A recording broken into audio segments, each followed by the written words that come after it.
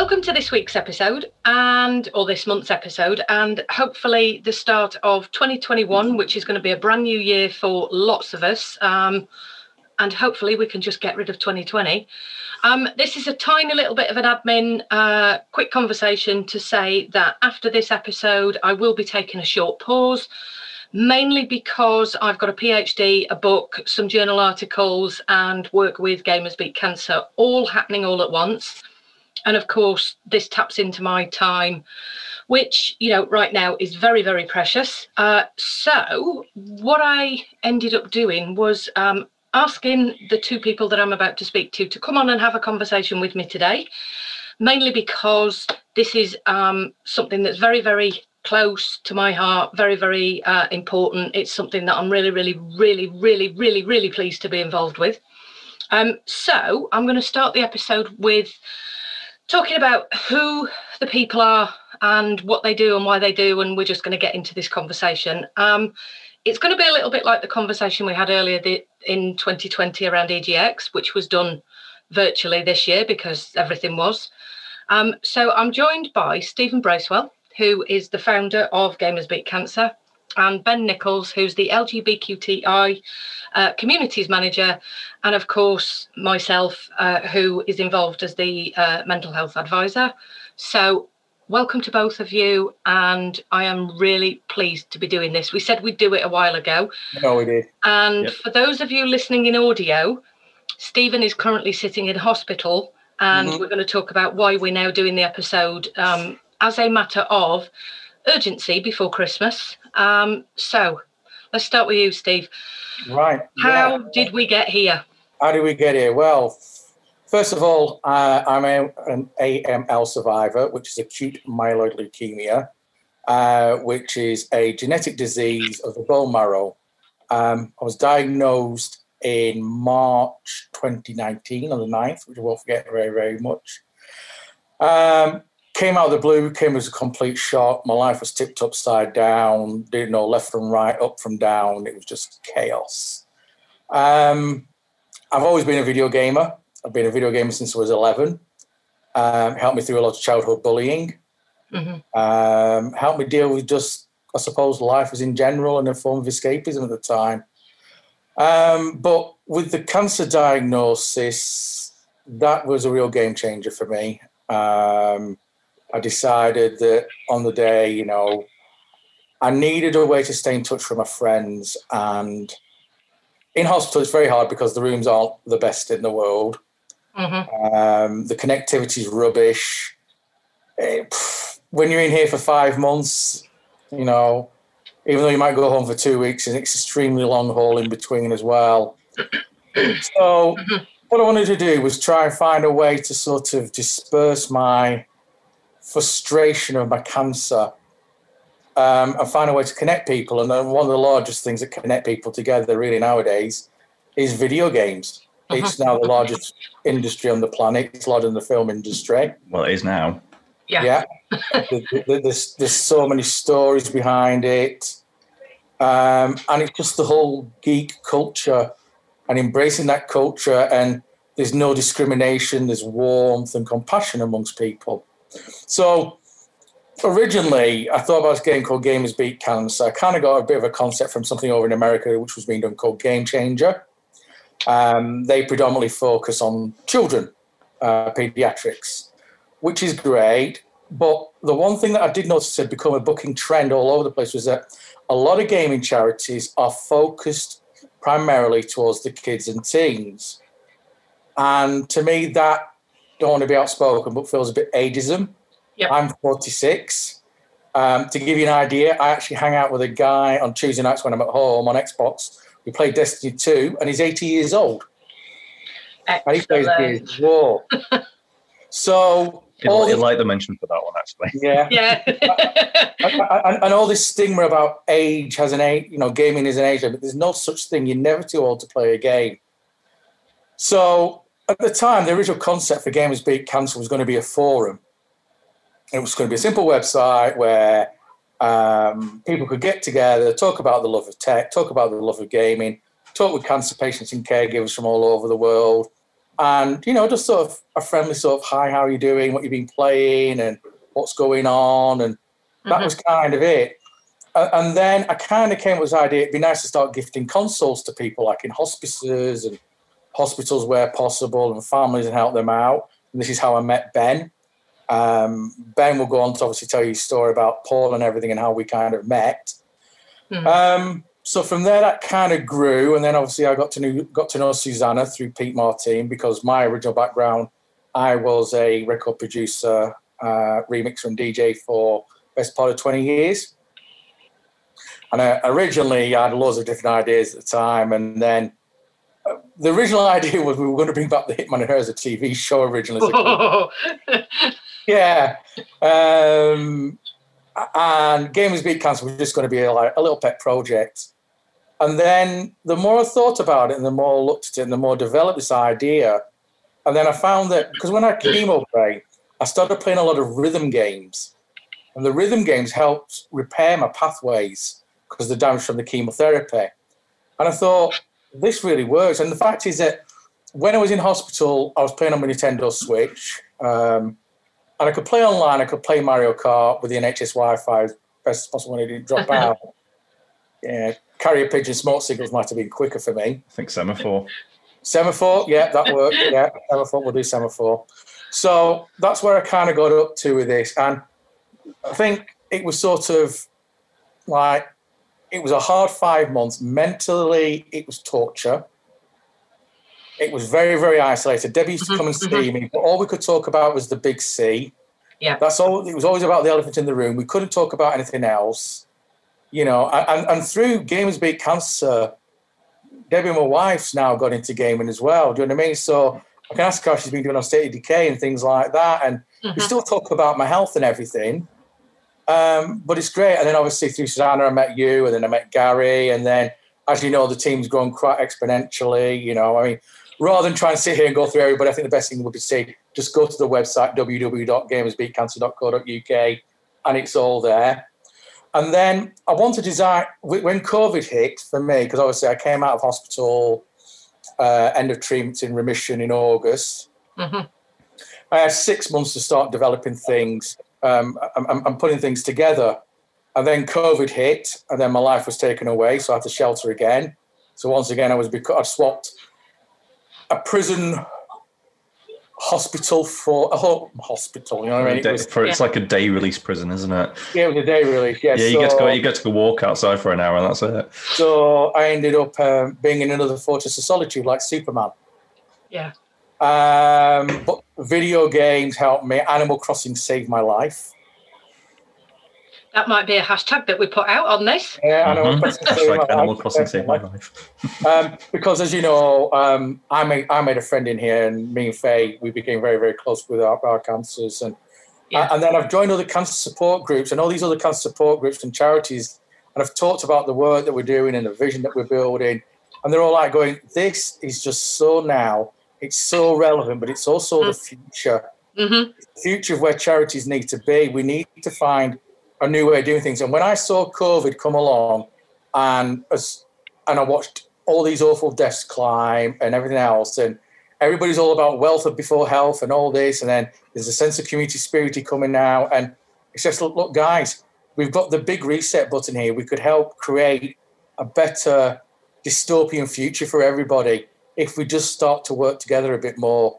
And what I've tried to do is align cancer charities together to make them realize that working together sometimes on projects is stronger than trying to be working as an individual.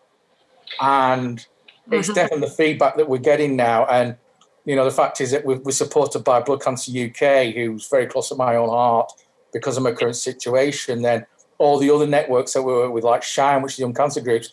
And the fact is that we're getting emails in now from people saying, we want to register for the gift of gaming. But another part of Gamers Beat Cancer was very important in its makeup was that I also wanted it not just to be about all the new gear, but also as well be environmentally responsible, because I think we have to be responsible for the planet that we live in. So definitely. The idea of being able to give out older consoles, some families don't care. I mean, if you read on the website, there's a young child called Lorenzo. They got a Nintendo Wii. They play Just Dance together. And we're talking 10, 15-year-old? So it just goes to prove that this technology does not need to end up in those sites that you see in India and all those big tech piles just of rubbish floating near the Ganges. Yeah. A lot of this technology can be repurposed. And I think corporations and large corporations should look at more and more of how, rather than saying, oh, well, we've got all this end-of-life stock, we'll never sell it, it's just going to sit in a warehouse. What's the point? Mm-hmm. It's the write-off. You're never going to make any money in it, so why don't you give it to an organisation that can actually help cancer patients and the caregivers and bring in this gift of gaming? Because Oculus Go is now dead and buried. I can guarantee you somewhere in a warehouse in England, there'll be 2,000 Oculus Go's, no market value on them, complete dead stock. Well, to us, to a person in hospital, a VR headset is a life send. Yeah, and we will certainly get round to talking about that, because we know that that's the little kind of pet project that I'm really focused on. But I'm thinking actually that might lead nicely into maybe having Ben talk about his story, because that's where the VR idea was where we were talking about. So I'm just going to kind of veer over towards Ben. Without giving it, it's almost like I don't want to give the game away, but so Ben, would you like to kind of introduce yourself in terms of how you became involved in Gamers Beat Cancer, why you're here, the conversations that we have in terms of what is missing as well? Yeah, certainly. So thank you for having me, Kath. Nice to be here. Eventually we got it sorted. Yeah, we eventually got it sorted. I think it's been on talks for about 2 or 3 months, hasn't it, or something? Yeah, but we keep meeting and gaming, so there's other things. I'm talking about other things and then not sorting this out, and anyway, we're here. And life gets in the way. Yeah. Anyways, so I going back around about to 2017. So I'm not a cancer survivor myself. My husband, Paul, we weren't married at the time, had from about early 2017 and he was 33 at the time, 33. He had sort of like, he felt like he had acid reflux constantly. Went to the doctors saw his age, early 30s, and like, oh no, it's just acid reflux. Go away with some tablets. Come back in a bit. Those didn't help. And a few months later, stopped constantly prodding the doctors. Eventually, had an endoscope down his throat to figure out what was happening. Found a growth, and this was the end of July 2017. 2 weeks later, went to see the oncologist in Huddersfield and started chemotherapy pretty much straight away. The stage that he was at, because esophageal cancer kind of was what he was diagnosed with, presents itself differently. So it presents itself as acid reflux. And you end up having heartburn sensations and things. You don't often feel you're having that situation. So his cancer, because of what it was, his age, was caught quite late on. So he was at stage 4A, which means it spread to other areas in his body. The way that it was kind of described to us was it was like a cuckoo clock, where you blow it and the seeds kind of go spreading and they just land wherever. Then one of the things that Paul wanted to do, what he kind of like went through his bucket list at the time, and he said, I want to get married.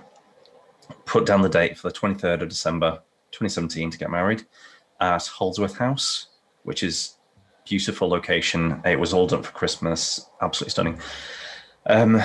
So we booked that in. Throughout this time, Paul was going on chemotherapy. Paul was a big gamer. I've been a big gamer since probably like that high. Yeah. Tiny. Back when I got my brother's Commodore 64, so that was with about 300 tapes. Yeah, it was great. Whizball was my joy at 9 years old. Whizball was fantastic. Anyways, and throughout all this, I had my 3DS, and Pokemon saved my sanity. So Animal Crossing saved my life. Pokemon saved my sanity. So throughout the chemotherapy, I was there to support Paul while he was going through what he was going through. He was playing on FIFA, he was playing on Fallout at the time to kind of distract himself. I had to be there for Paul, but also had to be there for me. So distraction for me was really important. I needed some escape from what was going on. So I made sure that I had that time to myself. And video games was that time to myself. Big RPGs is where I like to spend my time. So I spent my time in Pokemon. I spent my time in, I can't honestly remember. Bravely Default. That was the big one I spent my time on. 21st of December came around, and we went. Paul was having severe problems with his hip at the time, to the point where the doctors thought it was sciatica. So again, more tablets, go away, come back. Still wasn't helping. So he had a full body scan to figure out what was happening. Cancer spread to his hip and his brain 2 days before the wedding. Had to tell, I wasn't able to drive at the time. I didn't pass my test.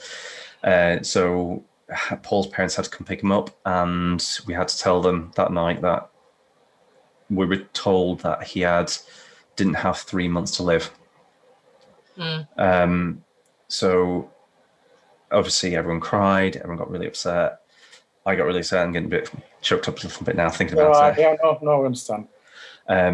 Still went ahead with the wedding, and made it kind of like secretly Paul's farewell party to all family and friends. Had to basically put on a straight face, be really happy. In my way, it was my farewell to Paul as well. So we had the wedding. 2 days later, on the eve of Christmas Day, he got really sick. Boxing Day, he was rushed on to hospital. Things were escalating really quickly, really rapidly. 4th of January came home. I think it was 4th, early January came home. Spent a week at home, then went to Overgate Hospice, and then passed away on the 19th of January 2018. So that's why. So throughout all this time, I saw the person I loved, the person I cared about deeply, the person I was expecting to, at this point, me in my early 30s, expecting to at this point to spend the rest of my life with. And I made that commitment to spend my rest of my life with. And essentially that whole idea was ripped away from me.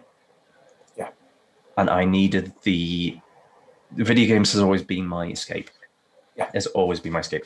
Back in December 26th of December 2015, as with a lot of people down in Calderdale, my house got flooded. So I spent my entire time, again, in Pokemon. I managed to get every Pokemon up to the generation that was released at the time. I think it was the XY generation. And I've still kept up with that now. So I've still got some things to do on Sword and Shield. But video games at that point really helped me maintain my sanity. It allowed my conscious mind to kind of go into these worlds while my subconscious dealt with any trauma that I had gone through. And it was the same with Paul as well. So I had to distract myself so I could deal with the issues. So when Paul was on his deathbed kind of talking about, he went through, because it affected his brain, he was hallucinating. And one of the things he was hallucinating was the fact he was being interrogated by Donald Trump. I have no idea. Okay. So I was sat there playing on Bravely Default on my 3DS, just waiting for him to ask me to do something. And then he'd start along with these weird hallucinations kind of going on. And the video games kind of helped me cope with that, not just watching somebody I love pass away slowly. It also gave me a place to go to where I could be happy in a way. At that point, it was a safe place. It was a safe, comfortable bubble I could go to. And then when after he passed away, I had time off work. I had about 3-4 months off work because I was just like, I just needed time to become human again, feel like myself, discover who I am without Paul. We were together for 8.5 years. And I needed to understand who I was again. So in order to do that, I then went to video games again. I completed, oh God, what did I complete? I completed Spider-Man, I completed Persona, I think, or one of the Personas, I can't remember which one it was. Until Dawn, I had my friend come round who was supporting me throughout this, and we played Until Dawn, and we just basically passed the controller between us when it switched character perspectives.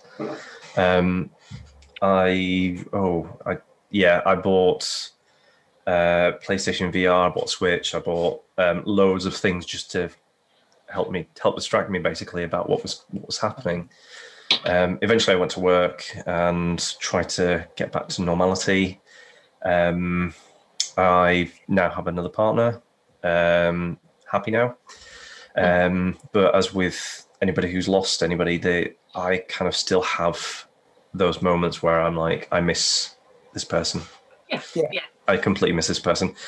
How I got involved with Gamers Beat Cancer it was kind of a lead on from this. I was basically clearing out the attic. So I was planning on selling the house that I'd bought with Paul and starting life, moving forward with my life with Mike, who's my current partner, and selling the current house to help move forward and buy another house.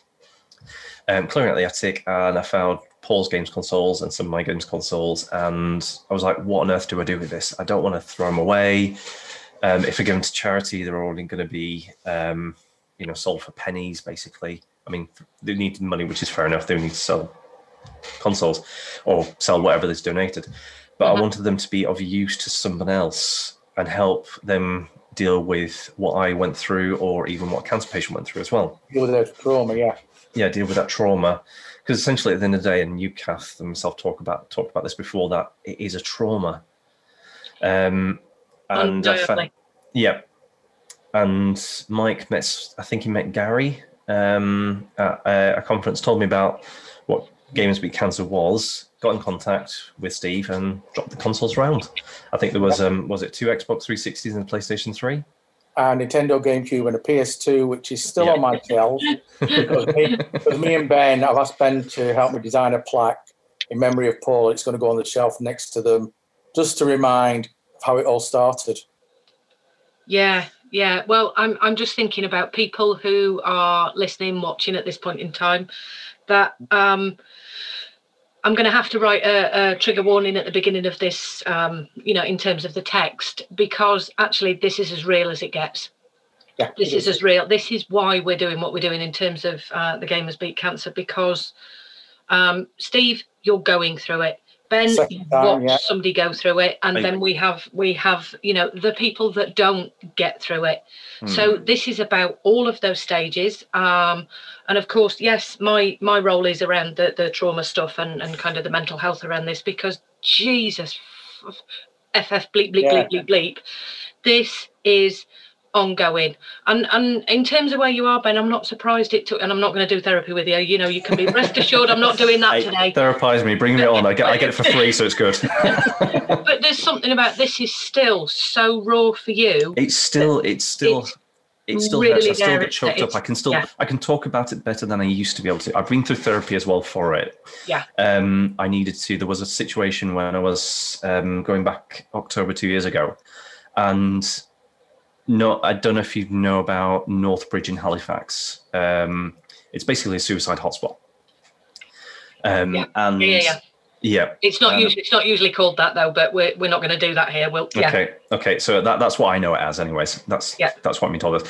Anyway, so I was walking to work and I walked past that point, and the police hadn't done a very good job at covering up the victim that was there. And it completely set me off again. And I had to escape completely. So I had to go through therapy. So it is trauma. It's going to come back. It might hit me in different ways. It really will do. I can talk about it better now because, as I said, I've been through therapy, and it's been nearly 3 years now since Paul passed away. I've been in therapy for about a year now. And it has helped me so much, but not just that. I think for me, my therapy has been Gamers Beat Cancer as well. It is an extension of me, and this is my therapy. This is me being able to deal with this. I know I'm going through a second cancer again, getting ready for a bone marrow transplant, but because I've got the coping skills and the mechanisms now, and my psyche's in the right place, I'm able to do this. I think the first time when it hits you, it's a sledgehammer. I mean, I actually worked all the way through my chemo last year because I had to hold down a day job. So I had to hold down a day job remotely whilst fighting cancer, whilst trying to live in isolation. I mean, that is just layer upon layer. Can we focus on that, Steve? Because you and I have had, and I'm just thinking here, let's use this as a platform for actually how sometimes I'm going to use what's called a critical parent phrase, how despicable it is in terms of the funding, in terms of the support, the fact that, if you hadn't have worked, not only would you have been dealing with cancer in a hospital, there's a good chance that your wife may well not have had somewhere to live, because if you didn't have a job, you wouldn't have had a home. Correct, because the benefit systems, it's so hard. And I mean, the one conversation I always find interesting is that when you get cancer, the first thing that goes out of your pocket is money. But it's money after money after money after money. Even though we have a free healthcare system, the costs still rack up, the bills aren't paying. If you're only getting statutory sick pay, you've had it. Mm-hmm. And you can't get benefits if you're on statutory sick pay. No, and then you've got to battle for PIP if you haven't already got it. Mm-hmm. Then you have to battle for disability. Yeah. But then you get some guy who goes out on a Saturday night, drunk, falls over, breaks his leg, and gets everything he needs. Mm-hmm. And you get some cancer patients that have to fight so hard, but they shouldn't have to be fighting. They're fighting cancer. They're having to deal with the trauma of what they're going through, and having to deal with the trauma of they're not going to be able to. What are they going to survive to be able to get to? Well, that's actually, Ben, that's the thing that we're aiming at, isn't it? Is this word trauma actually in these circumstances? I'm going to say it as it is, really. You're being told you're going to die, because that's all anybody hears with the word cancer. So actually, that's what you're fighting. And then there's this thing about, and exactly, Ben, where is the future if you're fighting dying now? And there's all of that other stuff that you've got to do. And I know that this probably isn't about us having a rant about the systems that are out there, but actually there is a whole heap of truth about this is why these games are so important. This is why that moment to be able to manage is about having your psyche in different places at different times. So you called it like your unconscious, Ben. And not just that. The gift of gaming is a simple concept. You remember growing up as a child, your auntie would come round, or whoever, one of your relatives, and you were feeling a bit sick. They bring you a little present. It didn't matter what it was, insignificant. You felt better. Because that one person was thinking about you. And that is the whole point of the gift of gaming. Giving a present to somebody to make them feel better. Yeah. As you said, Steve, the money is a big issue with a lot of people going through cancer. It is. And chances are they haven't got the means to buy that escapism.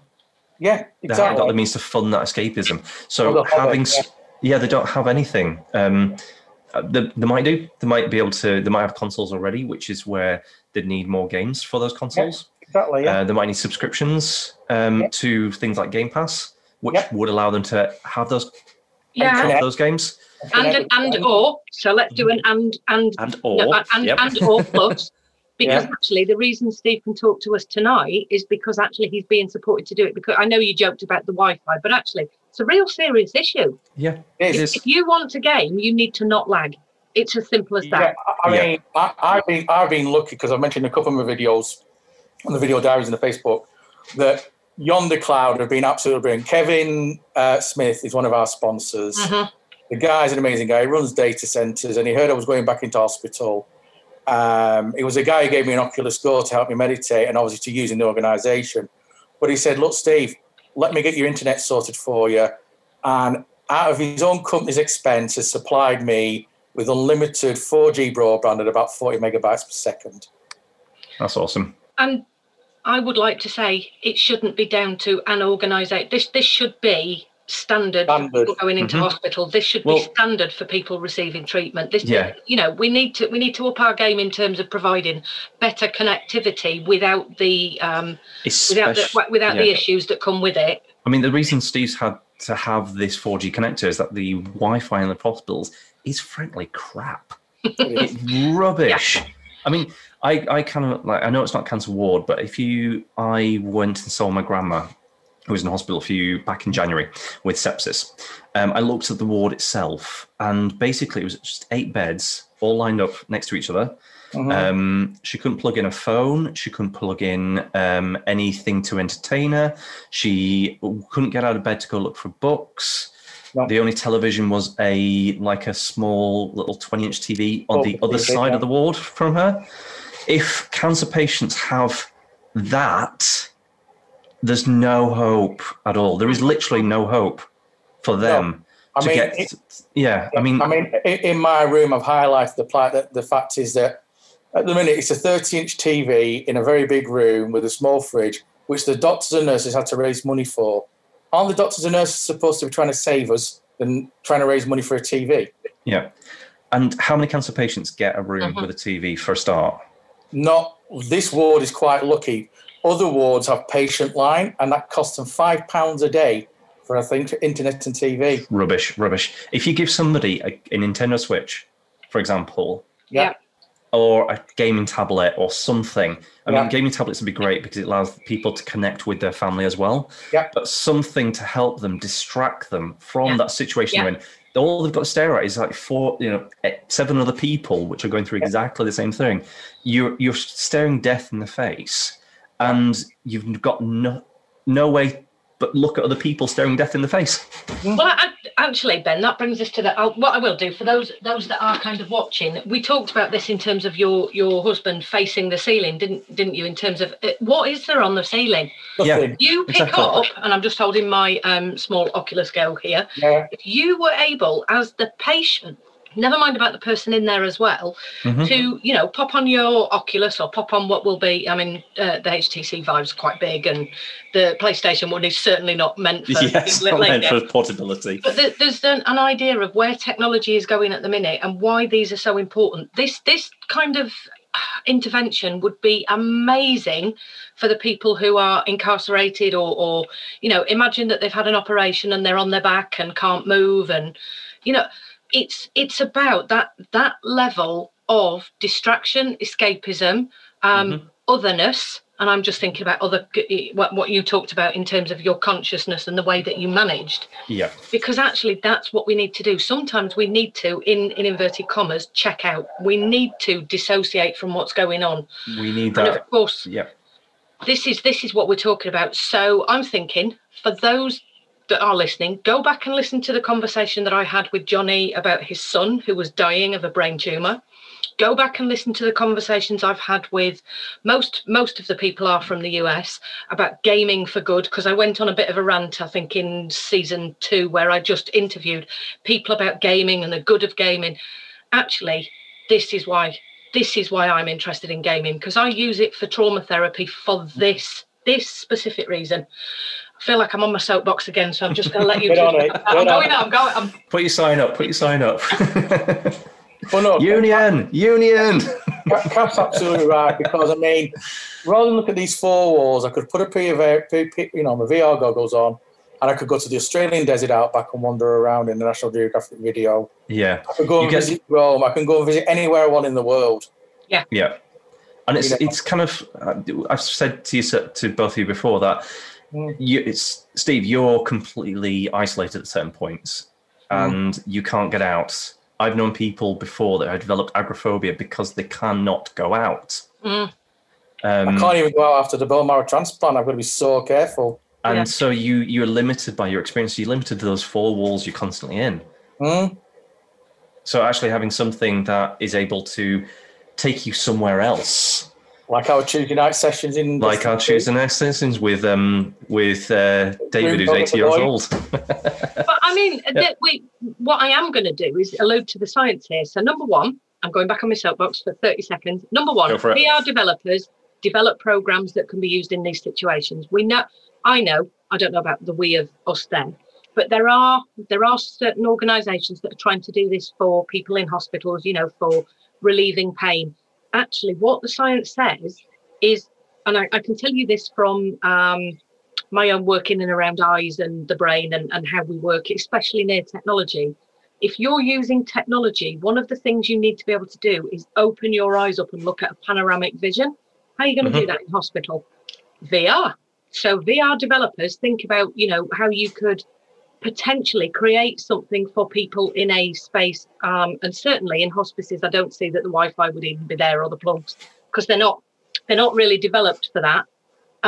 But also VR designers start creating smaller VR headsets that can be worn by these patients who may well have very delicate skin vessels.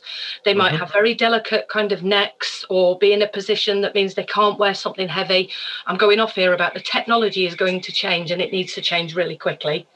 Yeah, definitely. I mean, for me, growing up as a child, I never thought in 2020 we'd have healthcare like this. I mean, I would think that you'd have a hospital where you have LCD panels around your room, and you can be in a forest or you can be somewhere else. And we've none of that. And yet it's out there, the technology is there, but it's just not, it's being used as a consumerism and as a gimmick. And Gamers for Geek Cancer is about using this technology that we consider consumerism, being able to enhance the lives of people. Yeah. Like I said, the fact is, when I'm fatigued, I've got to press a buzzer to get out of bed. Wouldn't it be better if I had a little tablet? I could turn my lights down, I'd turn them off on a tablet, and I'm controlling it. So I've got some control back, and I've also got to get a form of independency as well. Rather than have to rely on the nurses to do the smallest of things, there could be certain things that could be done. I mean, for example, somebody who may have lost their legs to cancer, a robotic vacuum cleaner is a gimmick to us, but to a person like that, it could clean the floors for them, and to them, it's a wonderful piece of technology. Yeah.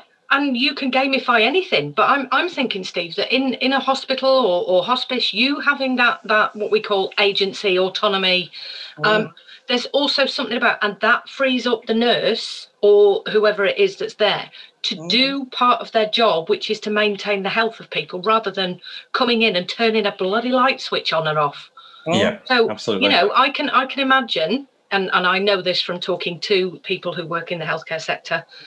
When they've had a hard day at home and they're dealing with their kids and they go in, and if somebody's going, oh, actually, I'd like the lights on. No, actually, it's hurting my eyes. I'd like them off. That nurse is going to then potentially, and I am using the word potentially, that build up a resentment for that person. Why can't they bloody turn the light off themselves? They're not meant to be, without compassion towards the person in the hospital room. But that's what humans do. We get annoyed with each other. And if you could pass that, like Steve's saying, to the person in the bed, you would feel control of your environment. That's something that you're disempowered with at the moment because of the fact that you can't do anything about this bloody thing that's attacking you, apart from bow down and give your time and space to this surgeon who's going to do whatever.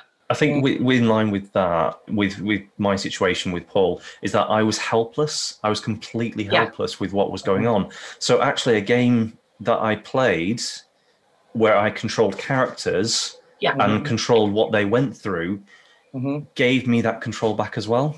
It helped me gain some sort of sense of independence. Well, that for me situation. That for me is one of the biggest. That's why I use games in therapy, because I'm usually working with people with trauma in a space and place where at one time they were helpless. It was hopeless. They were without agency, autonomy, or any kind of power. And of course, what the game does is, even if you're talking, I don't know, Lego Star Wars or Nintendo Wii, and we're playing Rayman Rabbids or Carnival, it doesn't really matter what game we're doing. Even children can feel a sense of power, and that's how, the big word for it is emancipated, but that's how you can feel that you are within your own body and taking control to something that right now, Steve, is controlling your life, because here you are, you're not allowed to see people. You are now following a particular schedule, which is very, very driven about beating this disease, whereas Steve, the person, kind of doesn't seem to be involved in it. It's kind of like, no, we need to do this, and this. Steve, there's been a lot of focus on physical health during cancer treatment, making sure that you're physically capable, physically well, and physically able to go through the treatment. But are you mentally prepared? And are you No, I don't think anyone is. And are you mentally able to survive that treatment? Well, that's another thing. Because at the end of the day, I think you've got to be strong in your mind, and this is why I said that on my second diagnosis when I relapsed that I know all you lot all care about me, love me, Gamers Beat Cancer, but the fact is that I still need to do this because this is my extension, this is my control. Yeah. You know, I'm controlling my cancer, I'm controlling my narrative, I'm deciding the outcome, and the outcome is I'm going to beat this, and I'm going to start keeping changing the face and standing up for cancer rights and the caregivers, and for obviously the LGBTQ plus rights, which I'd like Ben to maybe just discuss about how that is treated in that environment as well. So Ben, over to you, mate. Yeah, so after Paul passed away, I looked for support, and what I found was that the support that was available to me wasn't catered towards me or my situation. Being early 30s, a gay man whose husband has passed away, there wasn't anything surrounding anywhere that I would feel comfortable going to. So I looked around for LGBT cancer surviving groups or cancer support groups or something to help me. There wasn't anything. There was nothing out there. The only one I think I found was for prostate cancer, and that was for people who had survived prostate cancer. There wasn't anything out there specifically for the LGBTQ plus community at all. And at the end of the day, cancer does not know sexuality, does not know genders, does not know. Cancer just knows. Yeah, that's all it is. It doesn't discriminate, but people do. And I was very scared about going to any generic cancer survivor, cancer support groups because of it was my age. Most people who have survived cancer, the majority, Steve, I'm not including you in this, are older, have more. The 60-year-olds that want to sit around and do arts and crafts and bake cake. Exactly, and I don't want to talk to a 60-year-old. That's not who I am, and a 60-year-old would not. Not our generation. It's not. I wanted somebody around my generation, around the community person. I was in, who was going through the same thing, to then come to me and say, "Yeah, it's okay. Talk to me." But I didn't find anything. I did not find anything at all. The only bit especially with the doctors, every time I got a sick note, I only spoke to the receptionist. The doctor never called me up asking how I was. And I got 4 sick notes maybe, I think. And I was never asked how I was by the doctor. Just all I got was to pick up the sick note at the reception and then take it into work.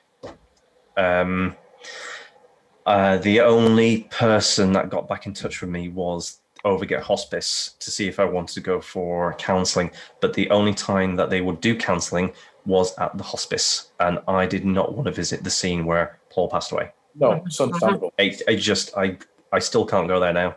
I've got a console to deliver up to Overgate because they've got a day room, which I will come on to in a minute because the day room they've got is great, but there's nothing in the patient's area, patient's rooms, to distract them, which goes back to the situation that we spoke about earlier on. But there was no support there at all, and that's something I want to do with Gamers Beat Cancer. Is I want to be able to set up a support group for LGBTQ plus people who have gone through what I've gone through and are going through what Steve's gone through, or have gone through and survived, to be able to support them without that discrimination or without that. I guess for me it was perceived prejudice that I would get, and I don't want to get. And my core belief is that I believe in diversity. Yeah, absolutely. And again, cancer doesn't discriminate, so why should we have groups that do discriminate? And that was a conversation we also had, Ben, in terms of, so I'm just thinking about for listeners, viewers, wherever this goes, that actually this is what we talked about. There's a whole group of a whole cohort, that might be a better word, a whole cohort of people who have also undergone transitional changes in terms of hormones or sexual organs. And of course, cancer will attack some of the remnants of the biological things that get left behind, because not everything gets moved, if that makes sense. I'm trying to be very polite here, which is not. So it goes scientifically. So in the case of trans women, there are still body parts left behind, like a prostate. So a trans woman is still susceptible to prostate cancer. Correct. So you go to a prostate survivors group, you're surrounded by a load of men that have survived prostate. Prostate cancer affects relatively more older people than younger people. So older people may be inclined to have certain prejudices. Yes. So a trans woman going to those support groups for prostate cancer might not be a safe environment for them. It might not be a safe environment at all for them. So they wouldn't be inclined to go there. They wouldn't be inclined to seek help from those support groups. And therefore they are left being isolated and feeling alone. Mm-hmm. And this is where the art of Steve's idea of having that forum is actually that gaming platform, that gaming arena, that gaming space where you don't have to identify who you are. You can go and be in a support group, but actually you could have a gaming group that is specific to particular issues. Absolutely. Yeah. Within games, you can create avatars that represent who you are as opposed to represent what you look like. And that, I think, is as important within your self-identity, your persona, as the support that you're going to be given. Like it's just so important to be able to identify in a certain way and have people respect that identity. Whereas if you're playing in an MMO and you set up a female character, but you actually identify as male, nobody bats an eyelid on that. For people listening that don't know what that means, that's where you have a massive multiplayer online game. Yep. So you can create your characters. There's games out there with loads of different customization options. Yeah. And you can present in certain genders. Okay, so we just had a little blip there because Steve is in hospital and has to be checked upon. So we had to pause. I'm going to come back to you, Ben, in terms of you were talking about the avatar and what you can create online, but what that actually means for people who may not want to identify as who they are or identify as who they are. Yeah, so even without cancer, it's important that people are presenting who they are for their own mental health and well-being. I mean, just this morning we talked about Eddie Izzard being referred to pronouns she and her. She and her, yeah. Which is really cool. So in the case of somebody who is gone through cancer treatment, obviously their mental health is not going to be great. And we've talked about that at length now. Being able to create an avatar which represents themselves. So in the case of, giving themselves, wings to help them fly and things, just having some way to present who they really are within the gaming space is important for their own mental well-being. When they've gone through the treatment that they've just gone through, if they went to a support group that they're not very comfortable with, they're going to feel rejected. If they go to they go to the doctors and the doctors give them a sick note like they did with me and not even ask how they are, they're going to feel rejected. So actually having a game space with other people around them, like-minded people, I'm not going to discriminate. Yeah, I think what you're saying, Ben, is quite right, because me and Kath, we had a very similar conversation with another support group in Yorkshire, which I'm not going to name, of course. But they were saying that they are missing out on a lot of younger people using the centre. And they're not even aware they're there, because primarily it is geared towards the 60, 65-year-old. And what we've got to remember is that Gamers Beat Cancer is a forward-thinking organisation. We don't think now. We're thinking 10, 20 years down the line, God forbid, but our kids get cancer or whatever. God forbid. But at the end of the day, though, they're not eventually, this idea of just sitting in a room and talking about it will always be there to a degree, but I think the gamification is going to be more important, because when you're playing a game with your therapist online, you can talk about what you're playing and what you've been doing, and then you start talking about your problems, and everything starts to unravel much easier, as Kath will tell you, with dealing with trauma. And this is what we've got to look at, this is where the technology is going, and unless organizations start to wake up and start to realize that online has become more important now during COVID more than ever, and how it can be utilized and how much of a powerful medium it can be, I think they need to start realizing it. And a lot of organizations, and I know, Ben, their eyes are completely open to what we're saying. And I think they're kind of looking at us towards the beacon with that light, with the torch, lead this march forward, and they're following us behind us because they know that we've seen that future. Yeah. And to go with what Ben said very quickly, in terms of when it comes to, and I'm just thinking about the children that go into hospital with their parents, the parents that are sat by their children, the parents that are sat by older children, there's the whole plethora of ages here. But actually, this is the connection to that superhero. This is that connection to that avatar. And I'm not talking about either the film or the ones that you put on the game that you were just talking to, Ben. I'm talking to that it's kind of like a depth. How do I put this? It's the way that we think about ourselves as we would like to be if we could do anything. So it's that superhero psyche. Well, if I could do anything, I'd have invisibility. Well, do you know what? Here's a game that lets you bloody do that. Talking about that, for example, right, my hunt machine, which you can see there, when it's not running, it says pool. And last year, I just came up with a joke of Deadpool. And Deadpool's become like my avatar, do you know what I mean? Because, as you know, the story of Deadpool riddled with cancer against all odds and came back. And completely bonkers, but... well... It sounds about right, actually. Let's make the chimichangas.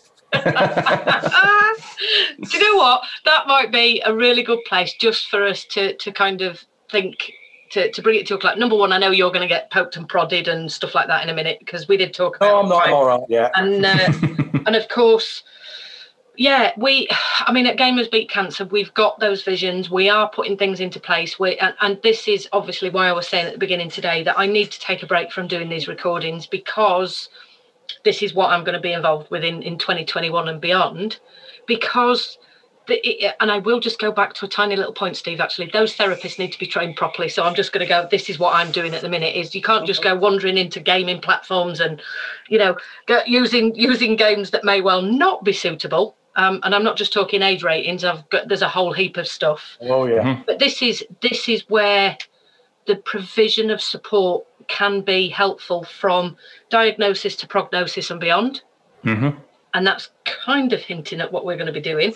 But also, this is about that whole process of games are not just about playing. It's about managing, coping, facilitating the whole of this grief process, because that's what we're dealing with. Yep, absolutely. And as you once said, I summarised it in one term, didn't I? Let's have more game on than game over. Love it. And actually, this podcast is going to have a few kind of hashtags underneath it, and one of which I'm going to go back to what Ben said earlier, that cancer doesn't discriminate, people do. No. And people can understand this in terms of thinking about COVID right now. That hasn't discriminated against anybody. Where it rocks up, and that's just how it is, because that is like cancer. Cancer is a disease, and it does not care who you are. No, and now we're talking, 1 in 2, aren't we? Very, very soon. Yeah. It's out of what they call the big 4 killers in terms of my functional health training. That we look at kind of diabetes, we look at Alzheimer's. Actually, cancer is on the rise, and that's due to lots and lots of factors. So there's many more places for us to go in terms of educating people, in terms of designing games that give loads of stuff. Mm-hmm. I'm just going to keep quiet. Hold your water, Kath. Hold your water. Well, thank you to both of you for this. No, thank you. Oh, thank you so much. It was amazing. Cool. It's been great. Thank you, Kath. Thanks, Kath.